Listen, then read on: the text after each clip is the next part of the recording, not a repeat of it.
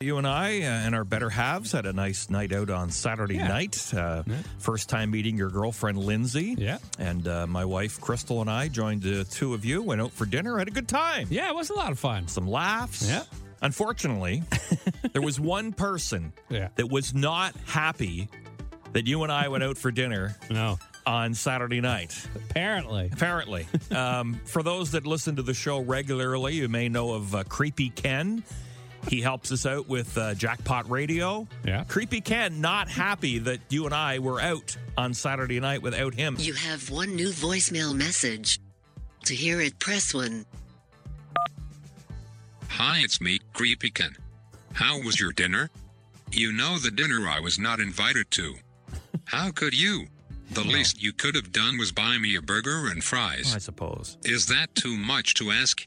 We're done. What? I'm tired of being treated like a doormat you walk all over. I quit. You'll never hear from me again. Just kidding.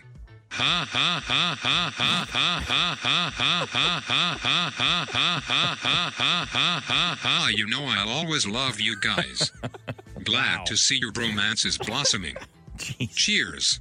From me, Creepy Ken. I think we hurt his feelings. Well, then we found out he was just kidding because he...